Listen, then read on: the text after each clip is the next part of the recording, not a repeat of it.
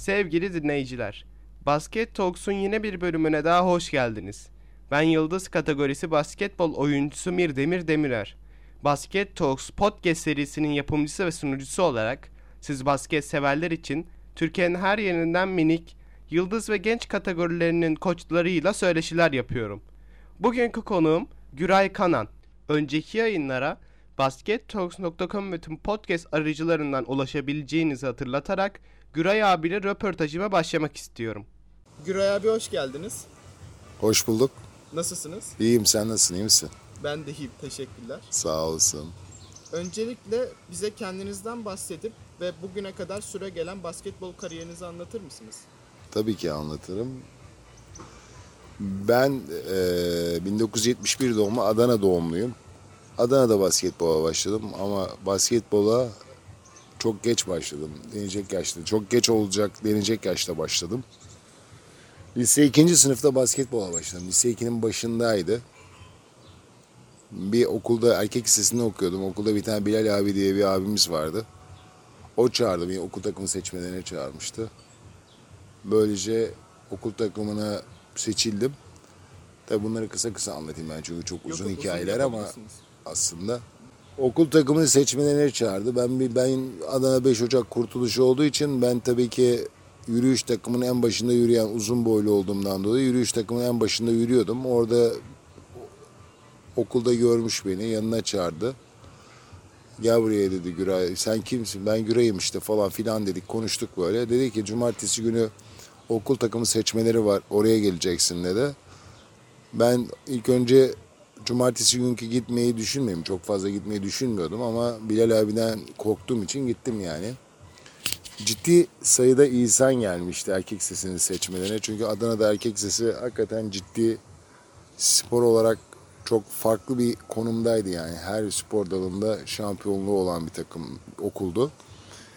Dolayısıyla ben cumartesi gittim, nasıl olsa beni ederler diye. Çünkü ondan önce bir şöyle söyleyeyim. Hemen bir flashback yapalım yani. Ben lise 1'in sonunda benden, bu herkesin ağzında böyle klişeleşmiş bir laf vardır. Bizim zamanımızda öyleydi yani. 2 fotoğraf, bir de nüfus cüzdanı getir derlerdi. Seni sokakta basketbol veya futbol oynarken veya başka bir spor yaparken. Çünkü o zamanlar sokakta oynuyorduk tabii ki.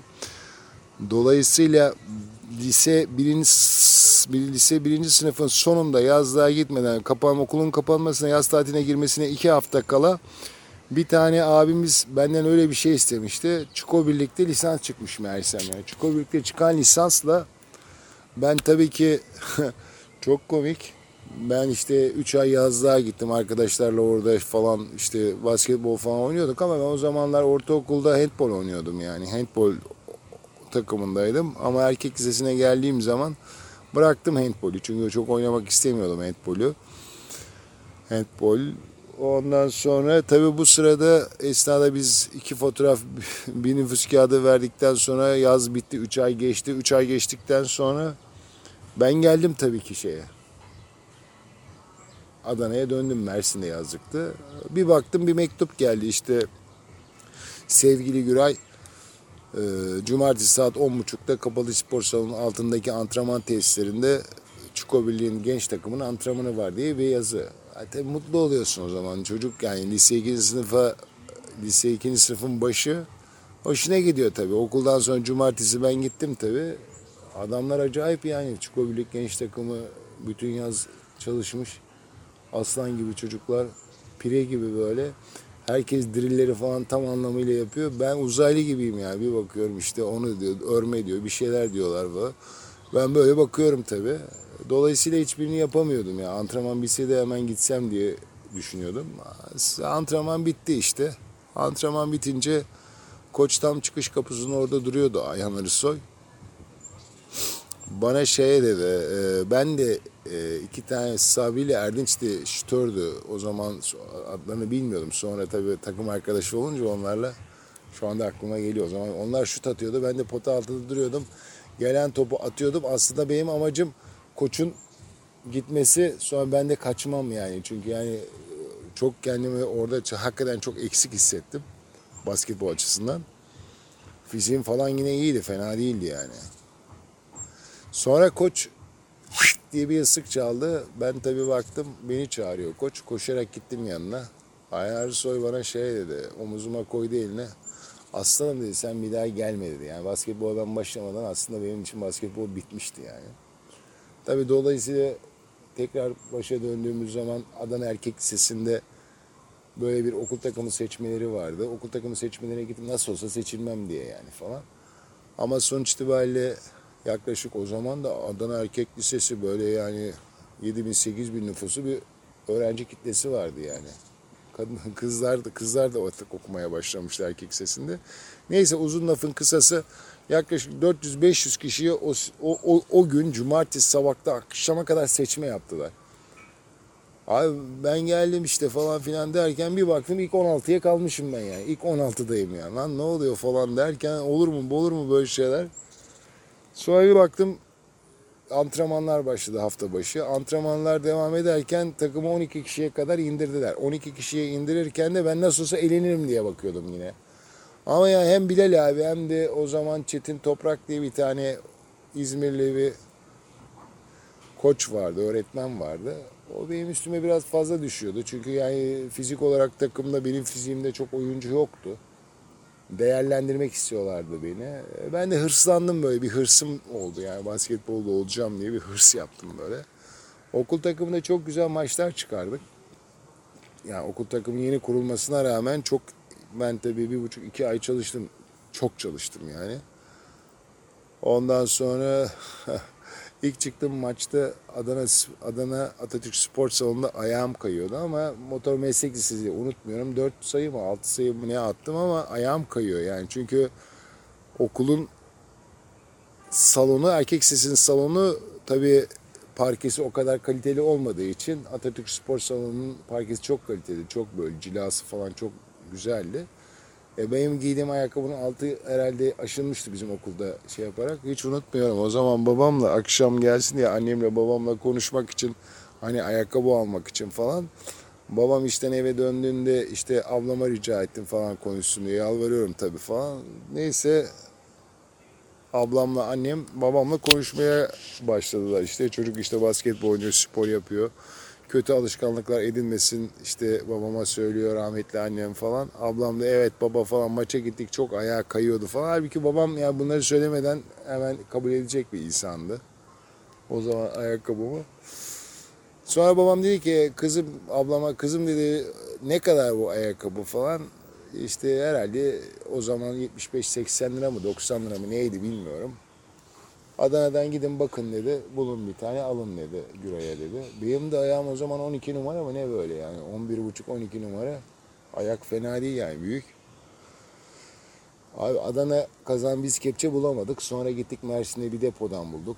Pro Nike diye bir Nike aldım. 3 gün o ayakkabıyla beraber uyudum yani. Hiç giymedim yani antrenmanlarda falan. Sonra ilk çıktığım maçta 16 sayı attım. Ama tabii fundamental olarak birçok eksiğim vardı. Basketbola geç başlamanın, işte topu yere vuramamanın falan. O zaman tabii boyum yine bu yani 1,98 falandı boyum yine yani. O zaman da lise 2. sınıfta da böyle uzundum. Birazcık zayıftım ve şeydim ama da kaslarım oturmamıştı ama neyse, o sene erkek lisesi olarak çok iyi performans gösterdik. Ben de çok böyle şey yani, basketbolun hakikaten çok ilgili bir spor olduğunu erkek lisesinde gördüm yani. Çünkü herkes maça geliyordu. Düşünebiliyor musun yani? Atatürk Spor Salonu full oluyordu yani.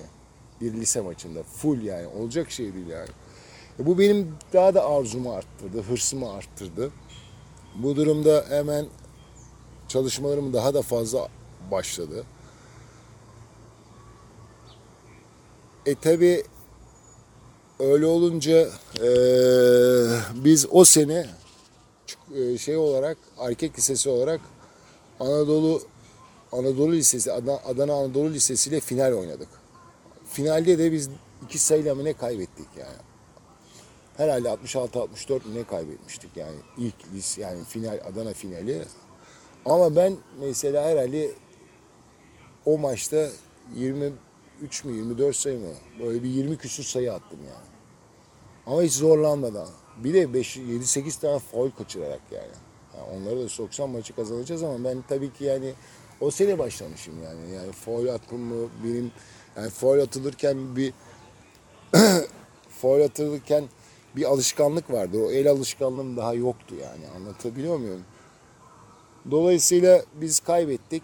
Soyunma odasına indim ben. İşte üzülüyorum, ağlıyorum falan böyle işte sanki şampiyonluk abi çok o zaman tabii çok değerli bizim için şampiyonluk yani. İlk senem bile basketbola başlamışım. Çok iyi performans gösteriyorum. Her maçta böyle şey yapıyorum falan. Üzüldüm aşağı indim. Zaten oynadığımız maç sayısı herhalde Adana'da 10 falandır. Belki 10 bile yoktur yani. Sezonda yani liseler arası. Belki 10-12'dir yani. Anlatabiliyor muyum? Yani o 12 maç tecrübesiyle ben ağlıyorum işte falan hüngür hüngür. Bir tane el böyle sırtıma vurdu. Aslanım dedi ya. Ne yapıyorsun dedi. Bir döndüm. Ayhan abi. Ağlama lan dedi. Deli misin sen dedi. Sen de daha çok final oynarsın dedi. Cumartesi saat 10.30'da aynı yerde antrenmanımız devam edeceğiz dedi. Geliyorsun dedi bana. Tamam abi dedim. Yani orada buruk bir sevinç yaşadım aslında yani. Hem hoşuma gitti hem de acaba gurur mu yapsam diye düşündüm. O yüzden geldim eve. Abi dedim ki ben basketbol oynamayı çok istiyorum. Basketbolcu olmayı çok istiyorum. Ama yani işte böyle de bir durum var. Adam beni 2,5 ay önce yollamıştı. Şimdi tekrar çağırıyor. Ne yapayım abi dedim. Abim bana deli misin lan dedi. Senin de onur gurur yapacak zamanın değil dedi yani. Çağırıyorsa gideceksin o senin büyüğün koçun dedi yani. Saygından git bir bak dedi. Eğer ortam hoşuna gitmezsen zaten bırakırsın falan yaptı bana. O böyle deyince ben de cumartesi babamdan arabayı aldım. Yaptım. Antrenmana gittim. Antrenmana tabii benim ismim duyulmaya başlamıştı artık yani. Çuko Birlik'te Adana'da falan benim ismim duyulmaya başlamıştı. Bir tane böyle iri bir çocuk var falan filan bilmem ne diye. Güray'mış ismi falan diye. Çocuklar bana takım arkadaşlarım o zaman daha yani ilk gittiğimde hani 2,5 ay önce gittiğimde bana hiç böyle yakınlık falan göstermemişlerdi. Ama ondan sonra gittiğimde 2,5 ay sonra gittiğimde çok yakın davranmaya başladılar bana yani. Çünkü ben de artık onlar kadar olmasam bile hani bir oyuncu olabilecek potansiyelim olduğunu en azından görüyorlardı. Çünkü onlarla da okul takımında oynamıştım ben yani. Anladın mısın karşılıklı? İşte birisi Adana Koleji'nde oynuyor, birisi Borsa Lisesi'nde oynuyor, birisi Motor Meslek'te oynuyor, birisi işte bilmem ne lisesi işte Kiremithane Lisesi'nde oynuyor. Onlarla ben maç yaptım karşılıklı. Ve onlarla oynadığım zaman tabii ki onlar da hissettiler benim şey. Sonra aradan 2 sene geçti. Bütün takımlardan transfer teklifi alıyordum ben. Yani Çuko Birlik genç takımıyla Türkiye finaline gittik. Türkiye finalinde zaten Antalya'daydı. Yani bizi yendiler. Her gelen yeniyordu ama orada ben oldum yani biraz göze battım herhalde. Ondan sonra o yaz bütün takımlardan teklifler almıştım. Eczacıbaşı, Paşabahçe, ondan sonra Efes Pilsen bunlar altyapılarına çok önem veriyorlardı. O sene benim bir sene daha genç takım oynama hakkım vardı. Basketbola başladığım 3. senesi Fenerbahçe'ye transfer oldum. Çünkü Fenerbahçe'deki teklif daha hoşumuza gitti. Öyle olunca babamla oturdum konuştum. Basketbolcu olmak istiyor musun? Olmak istiyorum dedim. İşte burada güçlerimiz var bilmem ne falan dedi. Ama ben basketbola daha çok gönül vermiştim. Baba dedim denemek istiyorum baba dedim. O dedi oğlum dedi sen denemek istiyorsan dene dedi. Sağ olsun beni hemen uçağa bindirdi yolladı İstanbul'da Fenerbahçe'de oturduk konuştuk. Suat Öztün diye bir abim vardı benim. Guard oynuyordu bizim takımda. O zaman Çuko Birlik 2. lige yükselmişti benim olduğum sene. Orada da oynuyorum. Altın karmaya seçildim. 2. ligde Efe abi bir tarafta ben de 4 numara GÜRAY KANAN işte Turu abi falan bilmem ne. O zaman altın karmayı seçmişlerdi beni 2. ligde. O da çok mesela basket dergisinde. Basket dergisi o zaman ünlüydü tabii. Çok hoş olmuştu yani altın karma falan bilmem ne. Gayet güzel. Lise son sınıfta erkek lisesinden ayrıldım. Yeni koleje geçmiştim. Yeni kolejde oynadık. Güzeldi yani. Öylece basketbolcu olabildik yani. Her şey tesadüf anlayacağım. Peki siz hiç küçükken ben basketbolcu olamayacağım dediğiniz oldu mu? Tabii ki oldu. Olmaz mı yani? Ben çok hırslıydım yani. Çok çalışıyordum. Ama yani olamayacağımı Fenerbahçe'ye geldiğimde anladım. Çünkü ben kendimi basketbolcu zannediyordum. Tamam mı yani Adana'da. Basketbolu çok böyle hani yani artık basketbolu biliyorum falan filan diye dolaşıyordum. Ama hiçbir şey bilmediğimi Fenerbahçe'ye geldiğimde gördüm. Çünkü hakikaten hiçbir şey bilmiyormuşum. Zaten fundamental olarak zayıfım. Yani dribblingim zayıf. Fakat işte pota altında çok güçlüyüm. Pota altını çok iyi kullanıyorum. Vücudumu çok iyi kullanıyorum. Ama yani hani bir 3 numara gibi aslında baktığın zaman yani benim pozisyonum, ben 1.98 2 metreyim yani işte, yani 2 metre bir adamın şu anda o zaman da yani 3 numara gibi oynaması gerekiyor. 4 veya 3 numara gibi oynaması gerekiyor. Ama ben mesela basketbolum o seviyede değildim yani. Topu dribbling yapamıyordum penetrede falan, ama gayet iyi pivot hareketlerim vardı. Ayak hareketlerim vardı. Bir de yani o şeyi iyi almıştım yani. Bana iyi öğretmişlerdi. Yani rebound'ı alır almaz rebound kovalardım. Çünkü rebound'ı aldım mı hemen tak diye geri atardım. Basket olurdu ya. Basket faulü falan olurdu. Zaten genç takımda kimse tutamıyordu beni yani.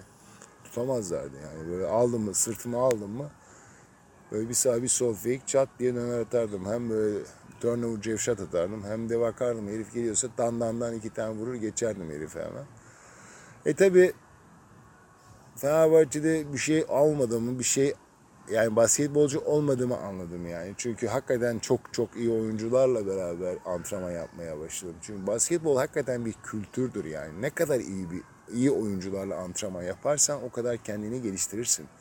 O kadar olmak istediğin yere o kadar çabuk gelirsin yani. Ben de o zamanki abilerim falan çok kaliteli oyunculardı yani. Hepsi çok değerli insanlardı.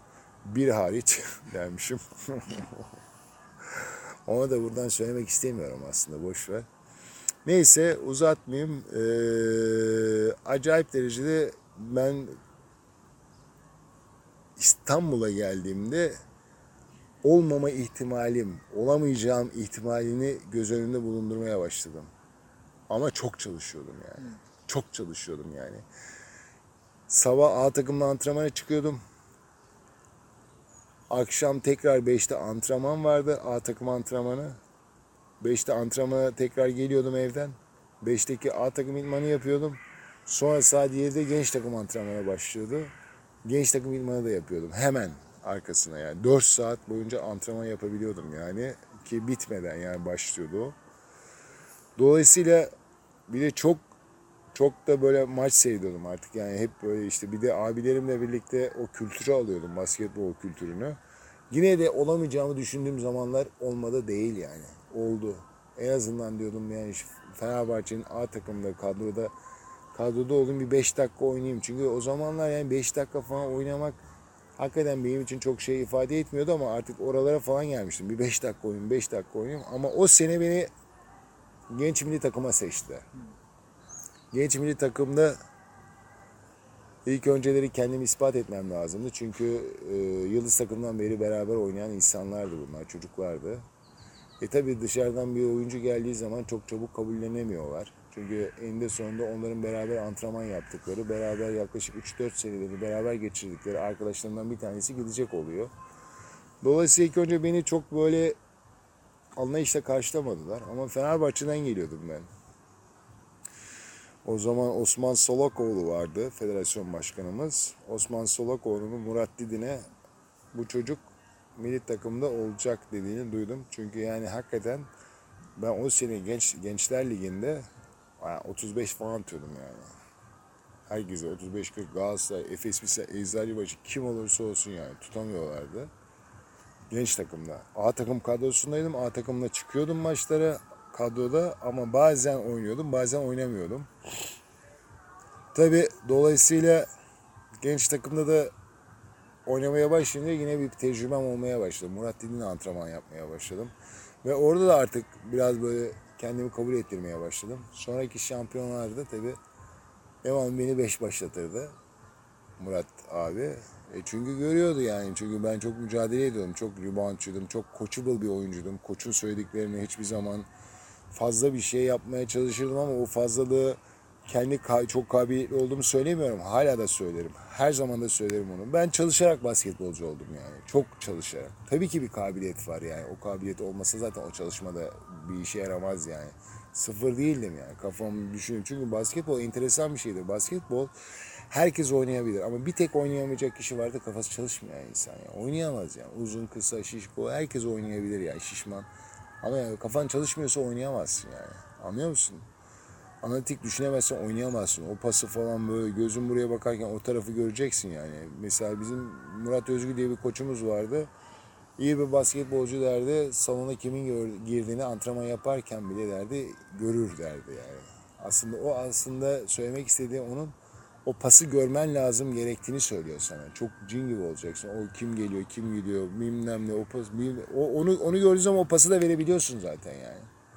Sonrasında işte genç takımdan sonra yine tekrar bir kontrat yaptık Fenerbahçe'de. Bu sefer A takım oyuncusu olarak kontrat yaptım. Arkasından Ümit Milli Takım oyuncusu oldum. Ümit Milli Takım'da da çok değerli arkadaşlarla beraber zaten o genç takımdan, milli takımdan yine arkadaşlarla oldum. Derken böyle bir basketbolcu olduk. Üniversite milli takımları, 2 tane üniversite gördüm mesela. Üniversite oyunları gördüm ki hayatımdaki en güzel turnuvalardır yani bunlar. Üniversite oyunları hakikaten bütün dünya ülkelerinin oraya gelip bütün sporcuların hem basketbol, voleybol, yüzme, handbol, futbol, abi inanamazsın yani. İnşallah herkes onu tadar yani. Ben 2 kere tattım. Ondan sonra 2 kere de A milli takım kadrosuna çağrıldım. Ondan sonra 2 tane maç oynadım A milli takımla. İsrail'le hazırlık maçı oynadık 2 tane. Ondan sonra yani evet, basketbolcu olamayacağımı yani düşündüm yani. Çok çalışarak aştım. Bir de milli takıma seçilmenizde motivasyon oldu biraz. Milli takıma çağrılmam, tabii ki aday kadrosuna çağrılmam çok motive ediyor insanı yani. Oyuncuyu çok motive eden bir durumdur bu. Ben dolayısıyla senin söylediğin gibi herhalde basketbolcu olur muyum olmaz mıyım da milli takım kadrosuna çağrıldığım zaman sanki böyle birazcık daha kendimi iyi hissettim yani. Onu söyleyeyim yani. O yaşta. Peki siz basketbol oyuncusuyken genel olarak örnek aldığınız bir oyuncu var mıydı? Ya ben basketbol oyuncu basketbol başladığımda zaten yani çok böyle yani Adana'da böyle acayip basketbol oynanan maçlar olan bir memleket değildi tabii ki. Şehir değildi yani. Tabii ki yani örnek aldım. Ben mesela aslına baktığınız zaman hani gidip de işte şunu diyemem ya. Benim işte Scottie Pippen'ı örnek aldım falan, bilmem neyi örnek aldım falan şu veya işte ne bileyim Carmelo'nu örnek aldım falan bilmem ne veya Shaquille'i falan örnek aldım veya işte Sabonis'i örnek aldım falan diye değil yani. Bizim zamanımızın oyuncuları tabii ki bunlar jenerasyon olarak benden küçük olmalarına rağmen Sabonis değil tabii. Ben sadece Larry Richard'ı örnek alırdım ya. Onun disiplinini, onun yani oyun anlayışını, kazanmak için takımına her şeyini verdiğini, o gönülden oynayışını ve çok yararlı oynardı biliyor musun? Yani inanılmaz sayı atardı, rebound alırdı, müdafasını yapardı. Yani o da böyle çok acayip yetenekli bir oyuncu değildi ama çok sıçrayan, çok böyle istekli, arzulu bir oyuncuydu. Onu hep gözümde onu böyle şey yapmışımdır yani. Yani hani onun kadar tabii hayatım boyunca sıçrayamam da yani. Ama yani onun gibi olmayı hep böyle hep kafamda Larry Richard, hani Larry Richard gibi takıma yararlı bir oyuncu olmayı hep hedeflemişimdir. Ama başardığımı düşünüyorum ya. Onun kadar olmasak bile yeterince başardığımı düşünüyorum ya basketbol hayatımda. Smaç basıyor muydunuz? Tabii canım Allah'ını seversen o kadar da değil, sıçramıyoruz dediysek o kadar da değil yani, sıçrayıp ters de vururdum ben yani. Bir tane Cumhurbaşkanlığı Kupası'nda Efes Pilsen'le oynarken zaten Mitch Smith'le beraber oynuyordum. High posta topu aldı. Beni Posterleyecek. hayır, high posta aldı. Ben o ara hücum oyuncusuyum. Müdafaanın beni kaybettiğini arkada anladım. Ve ters tarafa doğru bir atak yaptım. O sırada Mitch de o pası indirdi içeriye. Ben şöyle tersten zon diye bir vurduğum olmuştur yani. Onu hatırlarım yani. Vurduğumuz çok oluyor ya. Böyle potaya atıp cam bam diye vuruyorduk da. Hani öyle çok sıçrayamazdım yani. Öyle bir kabiliyetim yoktu, sıçrama kabiliyeti yani. Yok ben çok sıçrardım falan desem yalan olur yani. Yeterince sıçrardım yani. Bana yetiyordu. Rebound almak için. Peki top hakimiyetinizi nasıl geliştirdiniz? Ne zaman geliştirdiniz? Ya ben eskiden mesela basketbola başlamadan önce yani bu el hassasiyeti diye bir şey vardır. Yani hassasiyeti çok önemlidir basketbolda yani. Ben mesela mahallede futbol oynarken hep kalecilik yapardım. Acayip iyi kaleciydim ben. Aslında ben önce kaleci teklifi aldım yani. Kaleci olma teklifi aldım ama ben kaleci olmak istemedim yani. Olsaydım iyi mi olurdu bence bilemiyorum ama belki daha iyi olabilirdi yani. Çok iyi kaleciydim ben yani. Ben çok istediler yani Adana Demirspor'a. Çok istediler beni yani ama benim canım yani benim daha doğrusu isteğim öyle futbolcu, kaleci olmak değildi. Çünkü o zaman yani tabii ufaksın yani fikirler hemen değişebiliyor yani işte kafandaki her şey çok çabuk farklı bir boyut alabiliyor yani. Dolayısıyla iyi ki basketbolcu olmuşum, hiç pişman değilim. O zaman hep şunu der mesela büyüklerimiz o zaman. İyi bir basketbolcu aynı zamanda iyi bir kaleci olmak zorundadır yani. İyi bir kaleci dediğin kaleci zaten el hassasiyeti çok önemlidir yani. Benim mesela el hassasiyetim ekstra gelişmişti. Çünkü bazen bir de esnek bir oyuncuydum ben yani. Yere hemen eğilebilen falan bir oyuncuydum. O yüzden el hassasiyetim bayağı iyiydi yani. Top elime değdiği zaman alırdım yani o topu.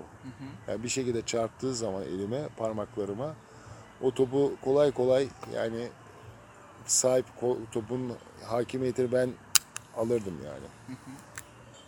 Peki şey olur muydu sizde? Bir şut atarken böyle son parmaktan çıkıyor ya. Aha girdi dediğiniz oluyor muydu böyle? Bu Onu girdi. zaten hissedebiliyorsun yani. Yani hissediyorsun yani. Özellikle benim mesela son dönemlerde basketbolumu geliştirirken kendime eklediklerimden bir tanesiydi şut. O zaman üçlük atmıyordum ben basketbola başladığımda. Yakın mesafe şutları da çok yakın mesafe atardım. Ama yani mesela basketbolda olgunlaştıktan sonra benim mesela high post civarlarında veya işte sol dipte benim yerlerim de bunlar yani. Üçlükleri yollardım hiç yani yerlimi. Bir de benden yardıma gitmişseler. Dallasa mallasa Allah ben ellerimi ovuşturdum böyle yani. Gelsem atacağım çünkü yani. Biliyorum hissediyorum kendimi. Zaten onu hissettiğin an attığın şut giriyordu yani. Yani attıkta böyle giderken yani hissediyorsun bu girecek diyorsun. Zaten o pozitif bir enerji gibi gidiyor. Ondan sonra giriyordu zaten yani. Geri sekti mi de en iyi o şutu takip eden atan bilir takibini. Ben takip ederdim attığım şutu eğer şey olursa diye. İyiydi ya yani üçlük atmaya başladıktan sonra şey oldu yani. Üçlükler benim mesela 150 atardım üçlük.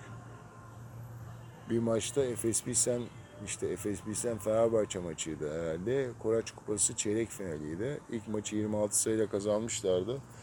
İkinci maçı biz 18 sayıyla kazandık. Son 8 dakika 5 faul atıp çıktım ben. Ama şunu söyleyeyim sana ilk 5 üçlüyü ben attım yani. Murat Hanoğlu şöyle diyordu. Onu da söyleyeyim sana. GÜRAY KANAN 15 Efes Pilsen 4 diyordu. Onlar 4 sayı biz 15'tik yani. İyi üstü atmıştım o üçlükleri. O maçta 6'da 6 üçlük attım yani. 28 sayı atmıştım. Öyle hatırlıyorum ben. 28 sayı atmıştım o maçta. Öyle. Savunulması zordunuz yani. Üçlük Yo, atardınız, şut yo. atardınız. Şöyle yani savunması zordum. Pozisyonuma göre savunması zordum yani. Mesela pozisyonuma göre. Eğer bir de böyle benden biraz uzun, ağır ayaklı birisi beni tutuyorsa geçmiş olsun yani. Hemen geçerdim onu. Arkam dönük, sırtım dönük. Eğer adam çıkmazsa o zamanlar basketbolumu geliştirdiğim zamanlar şutumu geliştirdiğim için o çıkmasa bana yani el göstermese şut atardım yani. Onu da sokardım yani. Peki sizin oynadığınız basketbol yani sizin zamanınızın basketbolu ile bugünkü şu an oynanan basketbol arasındaki farklar nelerdir? Bir kere şu an oynanan basketbol daha profesyonel yani. Çocuklar daha profesyoneller yani. Daha çok böyle bizim zamanımızdaki basketbol değil. Herkesin şimdi bakıyorsun yani bütün eşyaları falan kulüpte kalıyor. Hiç kimse böyle çanta taşımıyor, hiçbir şey yapmıyor. İşte herkesin her takımın bir tane antrenman salonu var. Maç yaptığı salon var. Bizim zamanımızda öyle bir şey yoktu yani.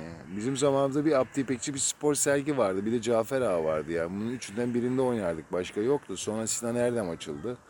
Ya bir kere şu anda en büyük fark takımların kendi soyunma odaları, yani oyuncuların her zaman sahip olacakları bir dolabın olması çok güzel bir şey aslında. Abi tabii basketbol olarak da şöyle bir farklılık var yani. Şimdiki basketbol aslında bir sürü koçun dediği gibi hem hızlandı, daha çabuk oynanıyor ve oyuncuların daha süratli olması gerektiğini söylüyor. Fakat bunun yanında mesela bizim zamanımızdaki basketbol biraz daha yavaş olabilir. Çünkü kurallar da değişiyor yani. Şimdi kurallar, o zamanlar ben ilk başladığımda 30 saniye kuralı vardı. O 24 saniyeye düştü bilmem ne. İki devreli oynanıyordu. Şimdi 4 devreli oynanıyor falan. Benim bunların hepsini yakaladım zaten yani de 10 devreleri oynadım ben de yani. Ben basketbolu 2006'da bıraktım.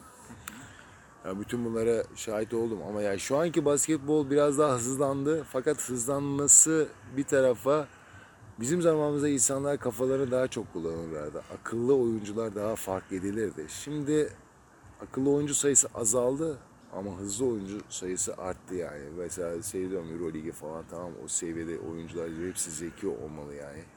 Eyvallah, ama bazen böyle seyrederken kendi kendime hadi ya falan bu da yapılır mı dediğim olmuyor yani. Diyorum bunları yani, hadi be falan dediğim oluyor yani, bu orada o mu yapılır falan, bir kaldır kafanı bir bak ne yapıyor insanlar diye bir dediğim oluyor yani.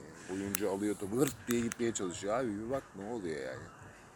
Hani orada ne var yani? Şutun, yani bir şutun var, penetre mi edersin yoksa fake atıp bir tane vurup içine vurursun.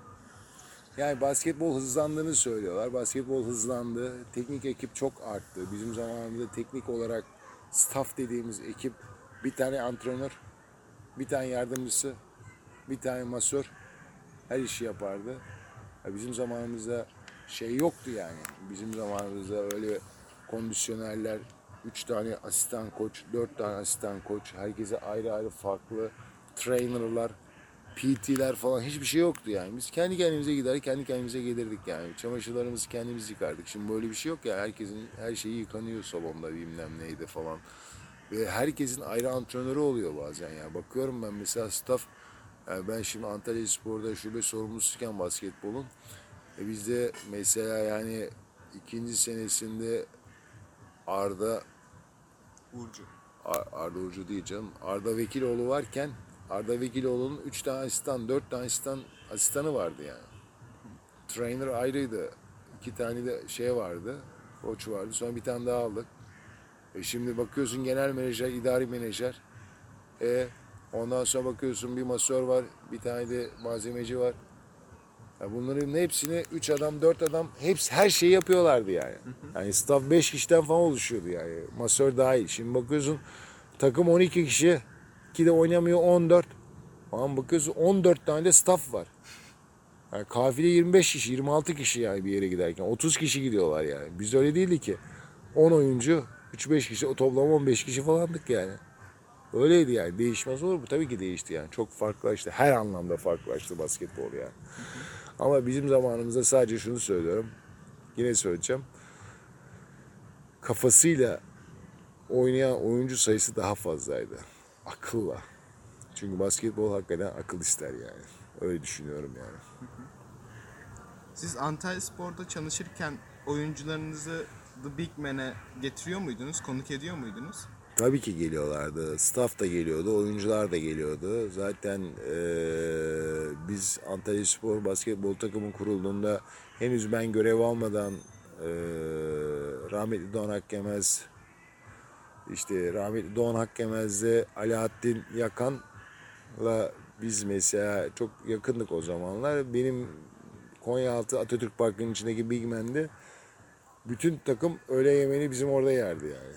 Onlara sulu yemekler falan, pilavlar falan, bir sürü şey. Her öğlen 3 ay boyunca bizde yedi. Ondan sonra şeye aldık tabii ki onu.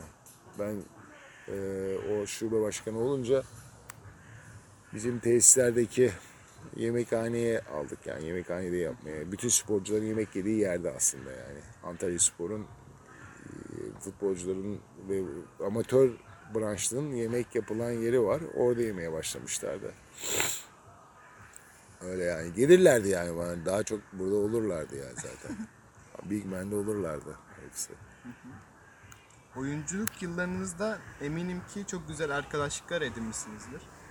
Hala o arkadaşlarınızla görüşüyor musunuz? Tabii canım, tabii. Hepsiyle yani ya tamam, yaş olarak, jenerasyon olarak birbirimize denk olanlarla hala görüşüyorum ama yani İstanbul'a gittiğim zaman veya İzmir'e gittiğim zaman, birbirimizi aradığım zaman hala görüştüğüm çok çok çok yakın arkadaşlarım var yani. Çok yakın yani, hakikaten kardeşim dediğim insanlar var bu camianın içinde. Onlarla her zaman görüşürüz yani. Onlar buraya geldiğinde, ben oraya gittiğimde veya telefonla bir şeye ihtiyacımız olduğunda, birisiyle konuşacaksak, onlar çünkü şöyle oluyorlar. Takım arkadaşı çok farklı yani.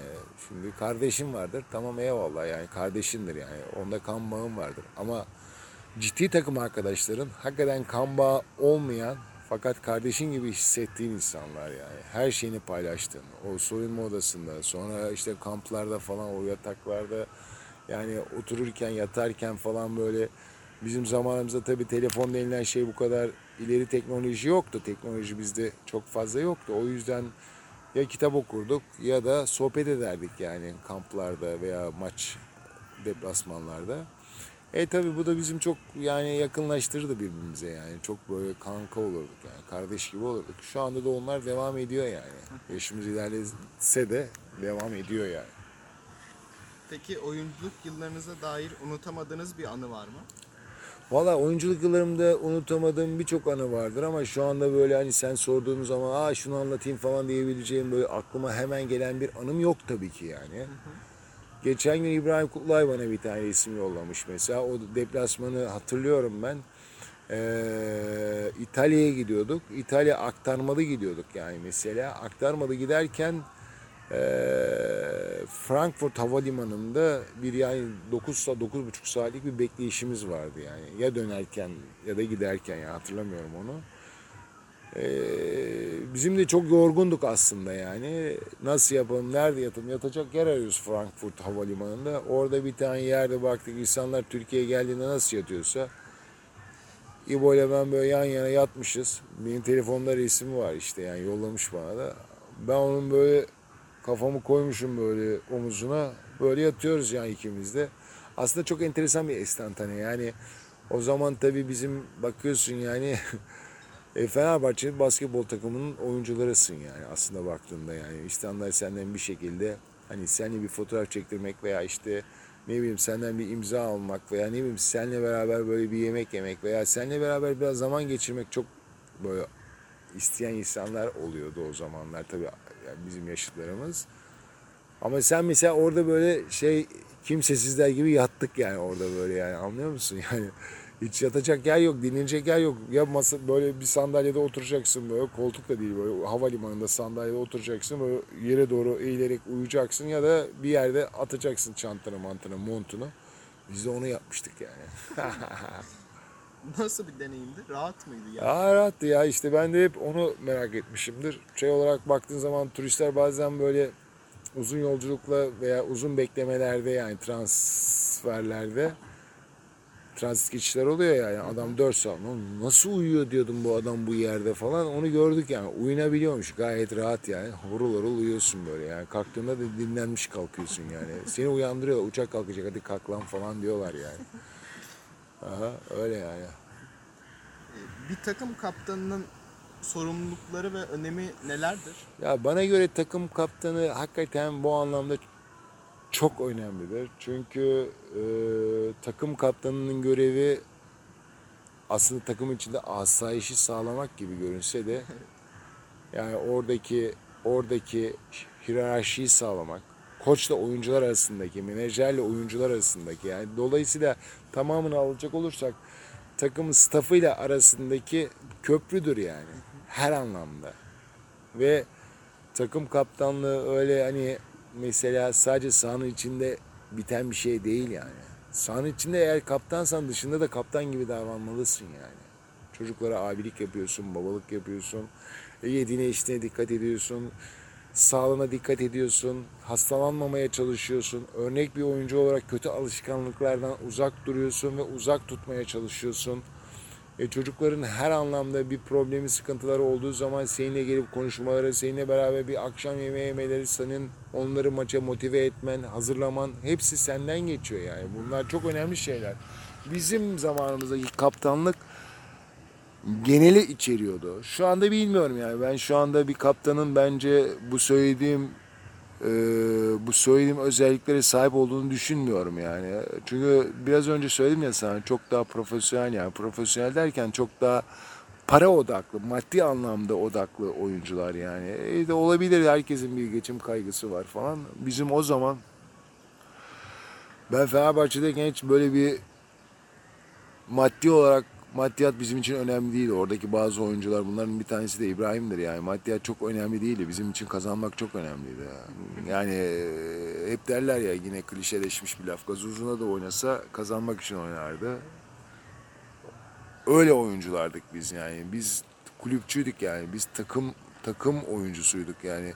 Her şeyimize kazanmak için odaklanırdık yani. Kazandıklarımız tabii çok da fazla kazanırdık yani. Orada senin mesela takıma o gün vereceğin performans önemli. Fakat yani o takımı motive edip kaptan olarak o sahada farklı bir takım, yani böyle daha iyi bir takım haline getirebilmek senin elindeydi koçla beraber. Dolayısıyla sen o motivasyonu sağlayabilirsin kaptan olarak. Yani biz de sağlıyorduk. Şu anki bence bir takımdaki kaptanın görevi çok ciddidir yani. Diyorum ya, şu anda öyle olmadığını düşünüyorum ama eskiden öyleydi. Bu da o birkaç önceki soru gibi o soruya cevap oluyor. Farkları nelerdir? Sizin zamanınızdaki bu zamanlar. Evet, doğru söylüyorsun. Aynen öyle yani. Çok farklı olduğunu düşünüyorum yani. Anladın mı? Peki oyuncularınızı siz nasıl motive ediyordunuz? Yani takım arkadaşlarınızı.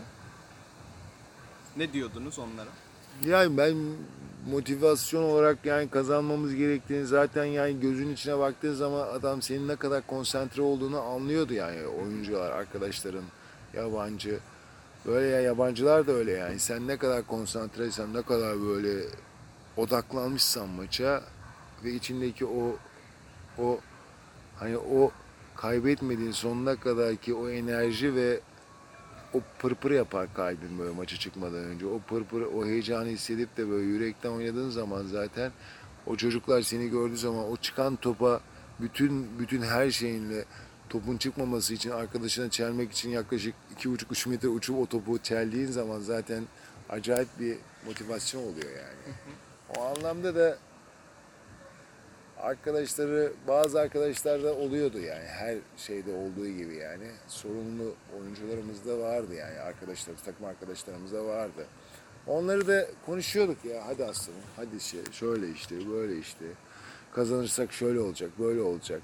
Hep hedef gösteriyorsun, bilmem ne falan böyle. Yemek ısmarlayacağım. Yani yemekten çok, daha çok böyle işte, yani işte hadi akşam işte bu maçı kazanalım, akşam eğlenelim falan, bilmem ne. O tip motivasyon. Hadi bir 10 dakika daha oynayalım. Son top diye bir konsantre oluyorduk böyle her şekilde. Hedefe kilitlenip kazanmak için her şeyi yapıyorduk yani o zaman. Şimdi yeni basketbolculara, yani basketbolcu olmak isteyenlere önerileriniz nelerdir? Yani şu anda yani basketbolcu olmak isteyenler bir kere yani özel hayatlarına çok dikkat etmeliler. Çok dikkat etmekle bitmiyor zaten yani. Çok çalışmalılar yani. Basketbol bana göre matematik gibidir. Ne kadar çalışırsan o kadar pratiğin artıyor. Ve mesela ne kadar şimdi footwork denilen bir şey var. Ayak alışkanlığı. Basketbol devamlı belki binlerce defa aynı hareketi yapabilirsin ama o yaptığın hareket sonunda sana maçın sonunda gelebilir veya maçın herhangi bir anında gelebilir. Onu otomatik olarak yapman lazım yani. Rutin olması lazım. Rutin olarak yapman lazım yani. Anlatabiliyor muyum demek istediğimi? O yüzden yani şimdiki basketbolculara çok çalışmalarını istiyorum. Yani çok çalışmaları gerektiğini ve kötü alışkanlıklardan uzak olması gerekiyor. Çünkü bizim mesela bu kötü alışkanlıklara o zamanlar, bizim zamanımıza ulaşabilmek çok daha zordu ve çok daha nasıl söyleyeyim sana, toplum içinde bir sporcunun sigara içmesi veya işte alkol alması kadar hor görünüyordu. Yani bu o zamanlar öyle şimdi öyle görünmüyor aslında. Yani şimdi bakıyorsun yani bir sporcu yani işte Sigara da içebiliyor, bira da, yani bira zaten çok kötü bir şey değildir ama yani sonuç itibariyle yani alkoldür yani. Bir sporcunun elinde bir biranın olması veya işte sigaranın olması çok hoş görünmüyor yani. Bütün bunlara dikkat edip çok çalışmak lazım yani. Artık basketbolcu olmak eskisi kadar, yani eskiden daha zorlaştı. Eskiden de zordu ama şimdi daha da zor. Çünkü yani yabancı sayısının artmasıyla Türk oyunculara pek daha az zaman kaldı veya o kadroda yer almak çok daha zorlaştı yani. Yani bizim zamanımızda ben 3 Amerikalı dönemi hatırlıyorum. Yani 3 yabancılı dönemde oynadım. Ama yani şu anda herhalde anlayabildiğim kadar 5 Amerikalı da olabiliyor, yabancı da olabiliyor. 5'i de sahada olabiliyor. Bunlar birazcık da benim çok tasvip etmediğim şeyler yani. Kendin olarak baktığın zaman yani ülkede biz yaklaşık 80 küsür milyon nüfusu olan bir ülkeyiz yani. Ve bu 80 milyon nüfuslu ülkede herhalde yani yaklaşık birincilik takım olarak 18 takım var. Baktığın zaman hadi 5'er tane yabancı alıyorsun. Yani geriye kalanı bu 80 küsür milyonluk ülkede çıkar herhalde yani. Yani çıkması lazım öyle oyuncuların, anlıyor musun? Yani çıkartamıyorsak bu bizim hatamızdır yani. Oyuncuları keşfedemiyorsak bizim hatalarımızdır yani. Çok daha fazla gençleri kötü alışkanlıklardan uzak tutup spora, basketbola, futbola, handbola, voleybola ne yaparsa yapsın ama bir sporla uğraşmasına sebep olmalıyız yani. Ben hep şunu söylerim, bir şehrin gelişmişliğini gösteren en büyük unsurlardan bir tanesi derim. Her zaman bunu söylerim yani. Bir futbol takımının, birincilikte oynayan bir futbol takımının, birincilikte oynayan bir basketbol takımının, bu voleybol takımının olması onları, o şehri ne kadar gelişmiş ve işte ne kadar iyi yönde olan bir şehir olduğunu gösterir diye düşünüyorum yani. Çünkü ben mesela hep şunu hissetmişimdir yani. Mesela Adana'da benim çocuk olduğum zamanlar, yani işte çocuk olduğum zamanlar hani tamam bir Güney Sanayi varmış ama ben bilmiyordum yani. Mesela basketbola başladığın zamanlar gidip de o hafta sonu seyredeceğim bir maçın olması kadar güzel bir şey yok yani. Çünkü sen mesela sporcu olmasan, taraftar da olsan önümüzdeki haftaki maçı salı gününden başlıyorsun yaşamaya yani. Salı gününden başlıyorsun yaşamaya ve diyorsun ki kendi kendine abi hadi cumartesi olsun şu maça gideyim, cumartesi olsun şu maça gideyim diye. O yüzden şehirlerde takımlar ve mesela bu takımların hangi ligde oynadığı çok önemli ama insan çocuklara, gençlere örnek olmak için, çocukların teşvik etmek için, çocuklara hedef göstermek için illaki şey olmalı yani, o şehrin bir takımı olmalı yani. Basketbol olur, voleybol olur, futbol olur, birincilik de olmalı yani. O zaman alttan gelen sporcular daha motive ve konsantre gelebiliyorlar yani öndeki abilerini görünce diye düşünüyorum. Evet. Soru neydi bu arada, yine unuttum o soruyu. Peki sizce basketbol oyuncuları, yani basketbol değil de spor, sizce kötü alışkanlıklardan uzaklaştırır mı spor yapanları? Ya tabii ki uzaklaştırır. Çünkü yani eğer bir hedefin varsa, bu hedef doğrultusunda ilerliyorsan yani sen kendin zaten, yani vücudun zaten öyle kötü yani alışkanlıkları istemezsin yani. Yani mesela sen mesela düşünsene yani benim bir spor yapıyorum. Yani basketbolcu olmaya çalışıyorum. Düşünsene yani saat 8'de arkadaşlarla birlikte bir kahvehanede okey oynadığımı, sigara içtiğimi, yani bu artık yani, veya işte bir alkollü bir şeyler içtiğimi, yani yarın antrenmanım varken falan böyle. Bu yani kötü. Ben bunu neden yapmayabilirim? Bir kere toplum baskısı olur bende. Anlıyor musun yani? Bir de ailem de şey yapar yani, ve ben kendimi konsantre ederim yani. Bunlardan uzak kalmam lazım. Spor, çünkü antrenman yapmam lazım. Yani sabah erken kalkmam lazım. Bugün erken uyumam lazım diye kendi kendimi motive ederim yani. Dolayısıyla sen sporcu olduğun zaman alışkanlıklar, o kötü dediğimiz alışkanlıklar, zaten onlar senden uzak duruyor. Sen onlara durmasan onlar senden uzak duruyor zaten. İçgüdüsel olarak uzaklaşıyorsun her şeyden yani, diye düşünüyorum yani. siz Fenerbahçe'nin takım kaptanı iken normal olarak bütün taraftarların gözleri sizin üstündeydi. Yani bütün taraftarların ilgisi sizin üstünüzdedir. Peki siz maçlara çıkmadan önce çok motive ve heyecanlı bir şekilde çıkmanız lazım ki bütün takım arkadaşlarınızı dediğiniz gibi motive edebilirsiniz kendi bakışlarınızla. Peki sizin motivasyon kaybı ya da bir üzüntünüz olduğunuzda kendinizi nasıl motive ediyordunuz? Ben yani dışarıda yani sporculuk, profesyonel sporculuk farklı bir şeydi. Profesyonel sporcu olduğun zaman yani dışarıda yaşadıklarınla kendini konsantrasyonu öyle bir sağlamalısın ki dışarıda yaşadığın olaylar orada kalıyor. Sahanın içine girdiğin zaman, parkeye bastığın zaman psikolojik olarak zaten bu senin içinde olan bir şeydir yani. Anlıyor musun demek istediğimi?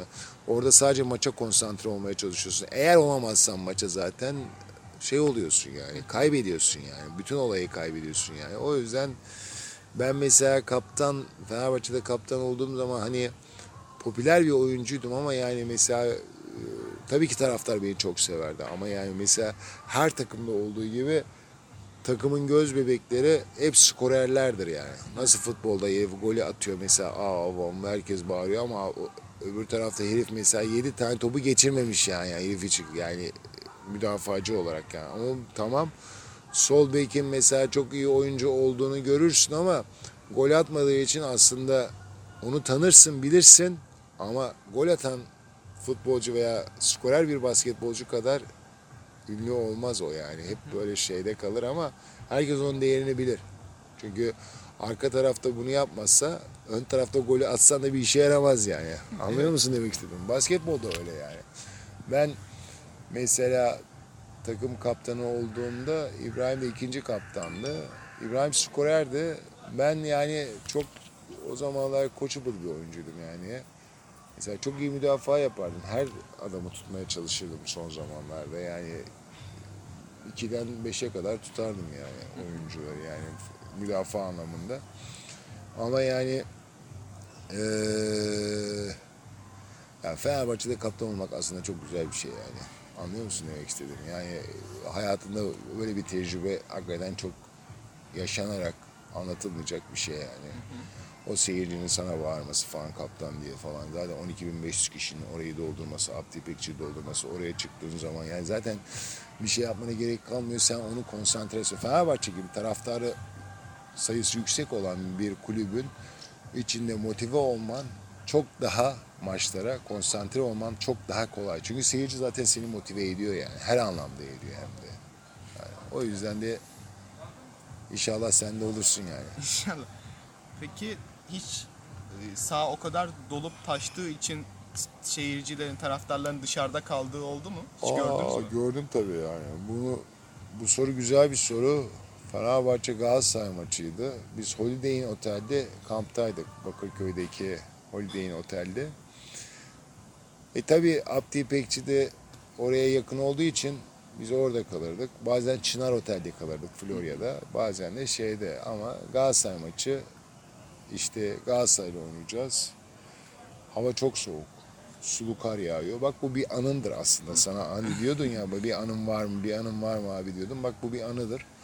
Ben takım kaptanıyım. Tabii insanlar, oyuncular o zamanlar kendi arabalarıyla kampa gelirdi. Fakat kamptan maça hep beraber otobüste gidilirdi. Böyle önemli maçlarda. Ama sıradan maçlarda ise herkes arabasını alıp oradan devam ederdi. Ama bu Galatasaray bizim için çok önemlidir her zaman. Fenerbahçe Galatasaray maçları her iki camia için çok büyük önem teşkil eder. Ben tabii geldim takımın kaptanıyım. Sulu kar yağıyor. O kadar soğuk ki o Zeytinburnu'nda sulu kar yağıyor. Ondan sonra otobüs dönüş yapıyor. Abdülbekir sporcu girişine doğru dönüş yapıyor. Bir baktım böyle dışarıda böyle insanlar böyle atkılarıyla falan böyle nasıl biliyor musun? Hava soğuk böyle yani yaklaşık 5-6 bin kişi dışarıda. Tabii menajerimiz falan, takım antrenörümüz, koçumuz falan herkes orada. Ya dedi ki yani ben dedim ki ya dedim nasıl bir insanlık dışı ya böyle bir şey olabilir mi ya dedim, sulu kar yağıyor ya dedim yani niye bu insanları içeri almıyorlar? Biz sporcu olarak 1,5 saat önce geliyoruz yani salona. En az 1 saat önce geliriz. En az 1 saat önce geliriz. 1,5 saat önce geliyorsun. hazırlıklarını yapıyorsun, bandajlarını yapıyorsun, şortunu mortunu falan giyiyorsun, bilmem ne falan yani. Böyle bir stretching yapıyorsun, ısınıyorsun, kendini konsantre ediyorsun soyunma odasında. Ben dedim ki otobüste, ya dedim böyle bir şey olabilir mi dedim, yazık ya bu insanlara dedim. Bırakın içeri girsinler dedim, ne olacak yani 1,5 saat önce girseler, 2 saat önce girseler ne olacak falan diye konuşuyorum. Böyle otobüs durdu, işte geldi sporcu girişine. Ben orada görevlilerden birini gördüm. Ya Muzo dedim, ne yapıyorsun dedim, ya açsana kapıları dedim. Biletli adamlar dedim, bilet almaya çalışıyorlar dedim. Açın girsinler dedim yani falan filan böyle bari. Kaptan ne diyorsun dedi ya. Salon full dedi ya. Ben inanamadım. İçeriye şöyle kafayı böyle Abdi İpekçi'de böyle yürüyorsun böyle. Tam girişte oldu bu konuşmam. Bir uğultu geliyor ama ben hani o uğultunun böyle şey olduğunu düşünmüyorsun, anladın mı böyle? Sonra gittim böyle sporcu çıkışın, sahaya çıkışına doğru biraz yürüdüm böyle. Tamam mı? Böyle. Şöyle bir hafif kafamı uzattım, bir baktım. Abi var ya full. Yani Abdi İpekçi ağzına kadar dolu, 5.000 kişi de dışarıda yani. Düşünebiliyor musun yani? Çok çok enteresan bir şeydi yani. Çok güzel bir şeydi. Yani böyle bir anım oldu. Yani eskiden basketbol maçları çok daha zevkliydi. Çok daha mesela yani seyirci kalitesi enteresandı yani. Şu anda da çok güzel. Yani ben seyrediyorum EuroLeague maçlarını. Full çekiyor Fenerbahçe'nin maçları. Ama yani mesela orada bizim mesela söylemek istediğim şu. Biz Galatasaray, Beşiktaş, Efes Pilsen, İşte o zaman neyse hangi takım iddialıysa, iddialı 5-6 takım varken bu maçlar değil sadece. Fenerbahçe'nin Ortaköy maçı da full oluyordu yani. Fenerbahçe'nin ne bileyim işte o zaman büyük kolej maçı da full oluyordu yani. Anlıyor musun demek istediğimi? Güzel şeyler bunlar tabii. Güzel anılar yani. Seviliyordu. Basketbol o zaman bir tek televizyondan veriliyordu. 3-5 kanalımız vardı. O zaman isim vermemde sakınca yoksa Show TV verirdi yani. Abi canlı yayın ve salon dolu yani. Ya öyle güzel bir şey olamaz ya. Yani o kadar güzel bir duygu ki o yani. Oraya gelen insanlar o yağmurda, çamurda kim bilir nasıl gelmişlerdir diye. Yani en azından bize motive olmak için o imkanı sağlarlardı sağ olsunlar ya. Yani benim mesela şimdi basketbol bıraktıktan sonra bir sürü insanla karşılaşıyorum ben. Bir sürü insanlar bana mesela söylüyorlar yani. Ben diyorlar adam profesör olmuş. Ya abi diyor mesela ya biz okuldan Cerrahpaşa'dan sırf sizin maçlarınızı seyretmek için gelirdik diyor ya. Yani böyle enteresan şeyler. Bazı insanlar mesela çocukların ismini Güray diye Güray koymuş mesela bizim maçları seyrederken falan. Yani ben burada onu yaşadım yani. Bu Döbekmen denilen yeri ilk 2006'da açtığımda ben o zaman kasada duruyordum. Ondan sonra konuşuyoruz, sohbet ediyoruz falan. Bir tane adamcağız geldi mesela. İşte yanında bir çocuk vardı böyle 9-10 yaşlarında. Bak bu abin kim biliyor musun falan demişti. Ben de böyle beni tanıştırmaya çalışıyor. Ben de tabii misafirimiz diye hoş geldin falan dedim. Öyle mi falan derken bak dedi Güray senin dedi isim baban bu abin işte dedi. Çocuğun ismini Güray koymuş yani. Mesela enteresan yani çok enteresan yani. Bunlar tabii yaşamak lazım yani. Sonuçta baktığında Fenerbahçe çok büyük bir camiaydı ama yani hakikaten de şeydi ya yani biz panellere giderdik okullara yani liselere, üniversitelere yani full olurdu her yer. Her yer o amfiler falan full olurdu yani. 3-4 tane oyuncu giderdik işte. Bir koç, 3 oyuncu falan giderdik. Ya gelen sorularına inanamazsın yani. Acayip güzeldi yani. O günleri yaşadığım için çok mutluyum. Ya herhalde bir daha dünyaya gelsem basketbolcu olurum ama bu sefer erken başlamak için çaba harcardım yani. Peki antrenmanlar üzerinden konuşacak olursak sizin yapmaktan en hoşlandığınız antrenman hangisiydi? 5'e 5'tir yani. Daha bir canım Allah'ını seversen yani. Bir sporcunun 5'e 5 antrenman maçı yapması kadar güzel bir şey yoktur yani. Çünkü orada karşı takım da iddialı oluyor, biz de iddialı oluyoruz. Sonra iddia koyuyoruz mesela. Bir tepsi baklava koyuyoruz veya işte karşı takımı yemeğe kahvaltıya götüreceğiz diyoruz. Kıran kırana maç oluyordu, kıran kıran. Dünyanın en iyi antrenmanı maçtır yani. Ben hep öyle derim yani kendi kendime. Çünkü maçta her şeyi yapıyorsun pozisyonları ama tabii bir yerlere kadar geldikten sonra antrenmanda maç yapılıyordu yani.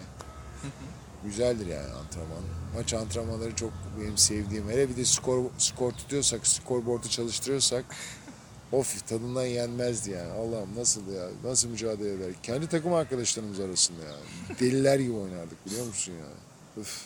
Bir de tanıyorsun karşı Ay takımı. yani çok ya antrenman, yani biraz önce söyledim, basketbol kültür dedim yani. Ne kadar iyi, yani ne kadar iyi oyuncularla antrenman yaparsan, ne kadar iyi oyuncularla çalışırsan o kadar iyi oyuncu oluyorsun yani. Bu çok önemli söylediğim yani. Yani kendini o kadar geliştirebiliyorsun aslında demeye çalışıyorum sana. Geliştirmek için ve bu geliştirme esnasında da bu 5'e 5 maçlar var ya, o kadar zevklidir ki yani. Anlatamam. Fenerbahçe'nin ilk şampiyonluğunda en genç oyuncuydum yani. 90-91 sezonunda. O zaman Larry Richard bizim takımdaydı. Larry Richard'la şampiyon olduk biz. Larry Richard bana şunu söylemişti yani şampiyonluk kutlamalarında. Bu dedi yani şampiyonlukta senin payın da çok dedi bana. Ben adamın kafa yaptığını düşünüyorum. Bunu anlatıyorum ki yani bu aslında antrenmanın ne kadar önemli olduğunu veya antrenmandaki sana antrenman veren oyuncuların ne kadar önemli olduğunu bilinsin diye söylüyorum. Şimdi Richard o zaman gayet böyle iyi oyuncu, gayet böyle pahalı bir oyuncu, herkes alamadığı bir oyuncu.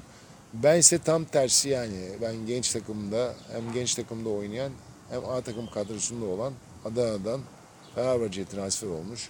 Farklı bir kültürden acayip bir kültüre gelen bir insandım yani. Oyuncuydum ya, daha doğrusu çocuğum yani, öyle bak yani.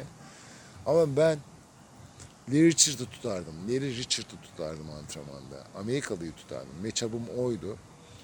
Ve nasıl müdafaa yapardım biliyor musun? Sanki maç oynar gibi müdafaa yapardım. Her şeyde yani. Her şeyde hiç bırakmazdım. Onun rahat atmasını engellerdim. Hep onu zorlardım. Hep zorlardım. O Larry Richard diye, benim abim diye veya Amerikalı diye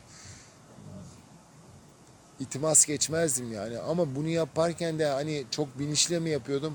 Kesinlikle hayır yani. İçimden geldiği için yapıyordum bunu. Yani adama, mesela benim adama bir acayip antrenman verim diye değil yani. Bu benim karakterimde olan mücadele. Mücadele benim karakterimde olan bir şey. Hırs karakterimde var yani. Ben herifi zorlardım ben mesela. Hep push ederdim yani. Yani topu aldığında dışarı iterdim. Bilmem ne. Daha çok böyle hasıl oynardım yani. Adam bana ne dedi biliyor musun? Bu şampiyonlukta dedi senin emeğin çok büyük biliyor musun dedi. Ben de herhalde kafa yapıyor bende. Böyle çekti kenara. Çünkü genç oyuncuyum yani, baba işte o da. Nasıl yani falan. Dedi ki sen dedi bana öyle antrenman yaptırdın ki dedi bütün sezon boyunca. 2 sene boyunca. İlk sene şampiyon olamadık biz. Finallerde yenildik, Galatasaray olmuştu. O kadar dedi bana iyi idman verdin ki dedi. Ben dedi sahaya çıktığım zaman dedi ve dedi maç esnasında dedi beni kim tutarsa tutsun arkamda senin olmadığını düşündüğümden dolayı rahat oynardım diyor. O kadar beni zorlardın sen diyor.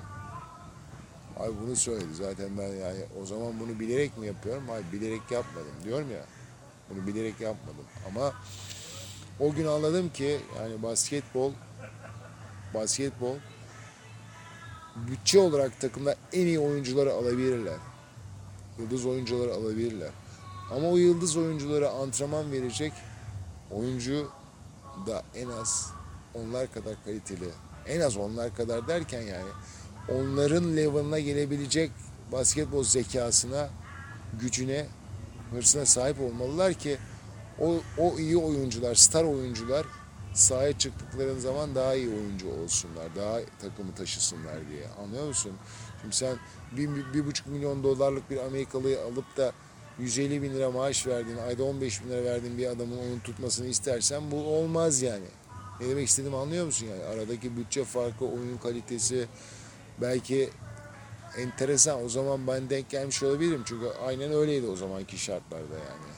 Ben yani adamın 1/10'ını alıyordum, kazanıyordum. Ama o zaman diyorum ya sana, bizim için maddiyat çok önemli değildi yani. Sizin maçlara çıkmadan önce uyguladığınız bir totem var mıydı? Vardı tabii yani. Benim uğurlu bir çorabım vardı.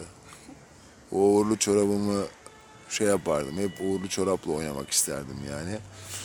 Bir de burada söylemesi çok doğru mu bilmiyorum ama bir de iç çamaşırım vardı. O iç çamaşırı da sadece maçta giyerdim yani. O maç çorap da, iç çamaşırım da, ayakkabım da sadece maç ayakkabısı olarak yani. Onlar benim için çok önemliydi yani. Onlar olmadığı zaman bir tarafım eksik hissederdim. Yani uğrum vardı tabii. Bir de hep sağ ayakla çıkmaya çalışırdım. Sahaya. Hep böyle Allah rahmet eylesin annemin dualarını düşünürdüm. Nasıl olsa yanımda olduğunu düşünürdüm onun. Öyle çıkardım yani. Yani çünkü aile olarak birbirimize çok bağlıyızdır yani. Bilirdim ki ben o maça çıkarken televizyonda aktan veriyorsa bütün ailemin ve bütün sülalemin bizim evde o maçı seyretmeye geldiğini bilirdim yani. O yüzden de onların bana dua ettiğini, daha iyi oynamam için böyle bana pozitif enerji olduklarını hissederdim yani. Ama benim totemim dediğim gibi yani. Çorap. Çorap, iç çamaşırım öyleydi yani. Öyleydi yani. Bir de ayakkabım da maç ayakkabım da. Bunlara öyle hep dikkat ederdim yani. Sizce Antalya'daki basketbol ne durumda şu anda? Antalya'da basketbol bence yok yani. Antalya'da basketbol yok. Böyle bir şehirde basketbolun olması için elimizden geleni ben de yaptım ve bugüne kadar tarih içinde sağ olsunlar yapanlar oldu. Herkes bir çaba sarf etti ama maalesef bütçelerin çok yükseldiği şu dönemler. Ya basketbolda zaten bütçe her zaman çok yüksekti yani. Anlıyor musun demek istedim? O yüzden kalıcı bir sponsorla kalıcı bir takım oluşturulabilir. Ama bu sponsoru bulmak zor tabii yani. Antalya'da bir sürü sponsor bulacak kapasitede oteller bilmem neler falan var gibi görünse de aslında basketbolun yanında olmuyorlar. Böyle Antalyaspor'da bizim oluşturmak istediğimiz kadro, oluşturmak istediğimiz sistem çok da cuk diye oturdu. Ama maalesef devamlılığı olmadı. Çünkü bütçe olarak eğer ki bütçe olarak kulübe bağımlıysan ayrı bir sponsorun yoksa 5 senelik 10 senelik bir sponsorun yoksa bugün nasıl Fenerbahçe basketbol takımının sponsoru Doğuş'tu, şimdi Beko oldu. Doğuş yıllarca Doğuş yaptı yani. Yıllarca parasını ayrıca kulübün dışından destekledi onları yani. Bu bütçelerin bu kadar büyümesinin sebeplerinde de. Bizde de eğer Antalya'da böyle bir şey olursa basketbol ilerler yani. Hem Antalya'da basketbol bence yok yani. Altyapılarda bir şeyler olduğunu biliyorum ama yani altyapıda da böyle hani bugüne kadar bilemiyorum ben hatırlamıyorum yani Antalya'dan bir takım ilk 4'e girdiğini Türkiye'de altyapılarda ilk 5'e girdiğini veya girse bile çok daha küçük yaşlardadır yani. Benim bildiğim yaşlarda değil genç takımda, yıldız takımda veya ne bileyim ümit takımda veya ne bileyim şu anki statüyü bilmiyorum yani işte öyle bir şey olduğunu zannetmiyorum yani. O yüzden basketbolu geliştirmek istiyorsan abicim bütçeni çok iyi ayarlaman lazım diye düşünüyorum. O da yani Antalya'da basketbol yine tekrarlayacağım yok. Bence yok. Altyapılarda basketbol var. Altyapıda da basketbol olması da çok önemli çünkü değerli. Çünkü hakikaten çocukları biraz önce söylediğimiz gibi kötü alışkanlıklardan uzak tutması için basketbolun bir taraftan böyle ufak ufak devam etmesi lazım. Yetenekli oyuncuları zaten bulabiliyorsun yani bu anlamda altyapıdan, okul takımından. Bence bir basketbolcunun illa okuması lazım yani. İlla ki okuması lazım yani. Ben bunu üstüne basarak söylüyorum yani. Yabancı dili illa olması lazım. Yabancı İngilizceyi konuşması lazım eğer basketbolcu olmak istiyorsa. Artık basketbol eskisi gibi değil yani. Böyle şeyler düşünüyorum yani. Sonuç olarak Antalya'da bir tek basketbol altyapı olarak var. Onun dışında o da sağlam bir altyapı olarak değil yani. Ha işte yani bugün mesela bilemiyorum.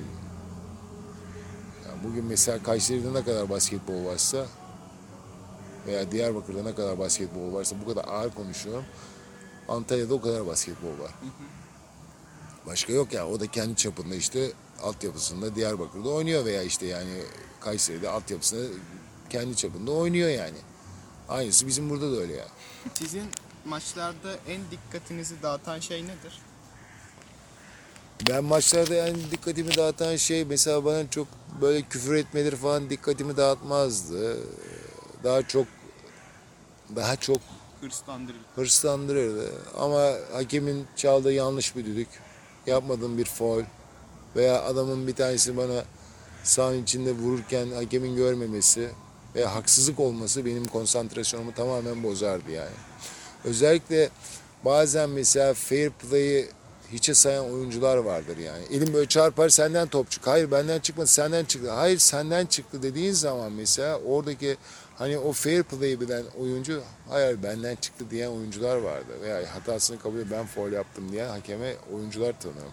Ama bunun tam tersini de yapanları bilirim yani. Yani benim konsantrasyonumu bunlar bozabilirdi. Bazen ama da ters tepki de oluyordu. Yani yanlış bir karardan sonra veya haksız bir durumdan sonra daha da hırslanabiliyorduk yani. Peki basketboldaki en önemli 3 terimi bir sıraya koysanız, yani atletizm, dribbling, shoot gibi şeyleri bir sıraya koysanız ilk üçü ne olurdu? Bu senin söylediğin mesela koça sorulacak bir soru. Ben koç değilim aslında da. Aha. Ama yani ben yine söyleyeceğim. Basketbol ayak alışkanlığıdır. Ne kadar çok tekrar, o kadar çok ekmek. Anladın demek istediğimi? Basketbol tekrar, footwork, aynı hareketi, hep devamlı aynı hareketi yapman lazım yani. Yani her zaman o sahaya çıktığın zaman nasıl çıkıyorsan, nasıl oynuyorsan, ne taraftan dönüyorsan, ne yapıyorsan bence aynısını yapman gerektiğini Bir düşünüyorum. imza hareketi olmalı mı bir basketbolcunun? Ya bence silah dediğimiz özellikleri olmalı yani. Bir imza hareketi denen bir şey olmaması, bir oyuncunun en azından bir silahı olmalı. Eğer senin bir şutun varsa, bu şutu iyi değerlendiriyorsan bu senin bir silahındır. Eğer senin sol elin çok kuvvetliyse ve sen solaksan, sol ayakları çok iyi sıçrıyorsan bu senin bir silahındır. Eğer sen penetre edebiliyorsan, delici bir penetre edebiliyorsan bu senin silahın olabilir. Yani silahların olmalı, imza hareketin değil yani. İmza hareketi dediğin zaten herhalde aynı şeyi konuşuyoruz yani, değil mi? Yani aslında yani silahtan bahsediyorsun yani. Bir oyuncunun ne kadar çok silahı varsa, bu silah derken yani tutup da tabancadan falan bahsetmiyorum ben yani. Yani silah dediğim yeteneğinin en üst seviyede olduğu hareketindir yani. Anladın demek istediğimi? Yani ben mesela hani ben mesela nasıl yapardım onu? Ben çok sıçramadığım için, Amerikalılarla mücadele ettiğim için hep onlara fake atardım ben yani. Fake atar ve tersten atardım topu, falso atardım. O zaman kesemezlerdi yani. Hep bana derdi ki çok şanslı attım bunu, ama o atışı aynısını 2 kere 3 kere daha yaptığım zaman inanamıyorum bu nasıl atış falan diye. Herif geri koşarken bana söylerdi yani. İnanmıyorum sana falan. Çünkü herif, ben mesela öyle yani. Benim mesela alışkanlıklarım öyleydi yani. Ben öyle hatırlıyorum. Şimdi son iki sorumuza geldik. Son Ciddi iki misin? soru. Son 2 soru. Aha. Bayağı uzun oldu. Kaç saat oldu? Bir saat 10 dakika mı ne var? Tamam, sor. Basketbol dışındaki sorular olacak. Basketbol dışında ve tabii restoran işletmeciliği, yani şu an yaptığınız iş dışında sevdiğiniz hobileriniz var mı? Yapmaktan hoşlandığınız aktivite. Ya basketbolun dışında hani o zamanlar, şu anda zaten benim restoranım var yani. Zaten bütün vaktimi bu alıyor. Basketbol zaten hiçbir şey yok benim şu anda. Eğer basketbol oynarkenki zamanı soruyorsan ona göre cevap vereceğim yani. Tamam, öyle soralım. Basketbol oynarkenki zamanım çok yakın arkadaşlarımla vakit geçirmek, bir şeyler yapmak, bir yerlerde oturup bir şeyler içmek veya eve geldiğimde kitap okumak. Onlar benim için çok önemliydi. O zaman da bir köpeğim vardı. Köpeğimle zaman geçirmek, müzik dinlemek. Ondan sonra başka sinemaya gitmek arkadaşlarımla. Onlarla sahanın dışında da beraber olmak çok güzel, keyifli oluyordu yani. Çok güzel sohbetler oluyordu. Zaman nasıl geçtiğini anlamıyorduk. Yani bunlar güzeldi yani. Hobi olarak müzik ve kitap vardı o zaman. Çok şey yoktu. Şu anki gibi düşünme yani. Anladın demek istediğimi? Squash oynamayı çok severdim mesela. Squash oynamayı çok severdim. Yani mesela biz antrenmanlardan önce veya sonra denk getirsek squash oynardık arkadaşlarla, Altar'la, Erdal'la, İbo'yla falan. Çok komikti yani. Eğlenirdik yani. Çok gülerdik yani. Amacımız gülmek zaten ya. Yani yaptığın işten zevk almaktı yani. Öyle. Son soru olarak da, hiç basketbol diye bir spor olmasaydı hangi işi yapardınız, yani ne yapardınız? Bu çok zor soru ya. Hiç basketbol olmayacak. Yani benim hayatımda mı çok zor basketbol Basketbol olmayacak. dünyada olmayacak Aha. ya. bulmayacak işte o şey.